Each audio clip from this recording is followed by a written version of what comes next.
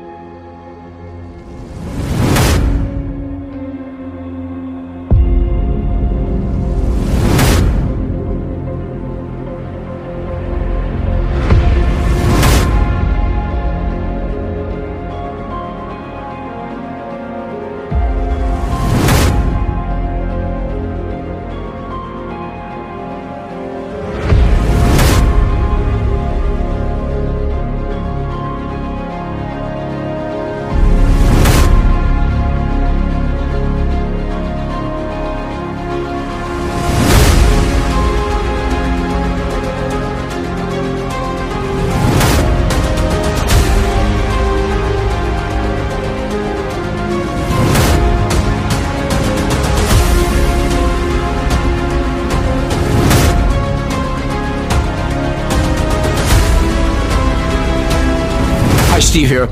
The book of Hebrews says, long ago God spoke to our ancestors by the prophets at different times and in different ways. In these last days, he has spoken to us by his Son.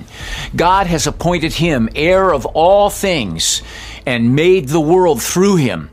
The Son is the radiance of God's glory and the exact expression of his nature, sustaining all things by his powerful word.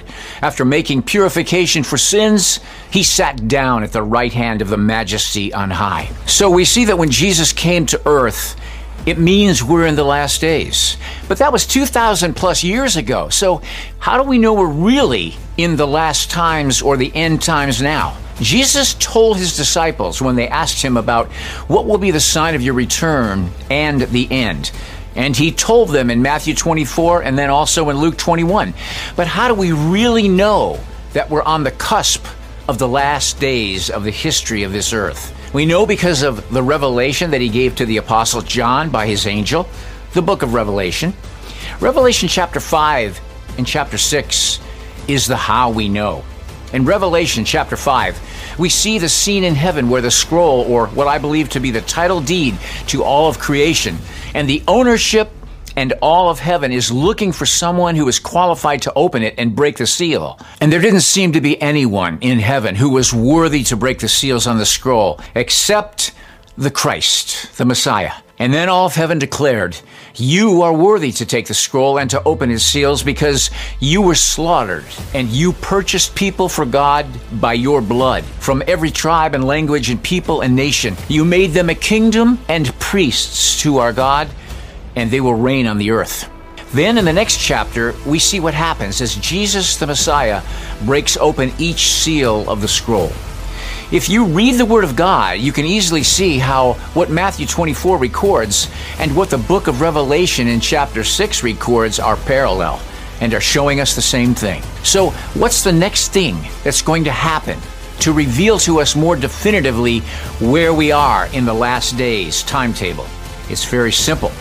Look at everything Jesus said in the Gospels of Matthew 24 and Luke 21, and look at what he said to the final revelation that the Apostle John recorded. Nation will rise against nation, and kingdom against kingdom, and there will be famines and earthquakes in various places. But all these things are merely the beginning of birth pains. Then they will hand you over to tribulation and kill you, and you will be hated by all nations because of my name. And in that time, many will fall away, and they will betray one another and hate one another. And many false prophets will rise up and mislead many people. And because lawlessness is increased, most people's love will become cold. But the one who endures to the end is the one who will be saved. You may be saying, Steve, you give the same verses all the time, over and over. That's right, I do. Because these reveal where we're at in these last days. But the big marker will be when the second seal in Revelation chapter 6 is opened. The rider on the fiery red horse is allowed to take peace from the earth so that people will slaughter one another. And a large sword was given to him. I believe the second seal is very close to being opened. And then we see what will follow. But in the meantime, The people of God, especially in America, have not been using the keys that Yeshua gave us with the authority he gave us as his disciples. Jesus said, "Yes, I tell you people that whatever you prohibit on earth will be prohibited in heaven, and whatever you permit or allow on earth will be permitted in heaven."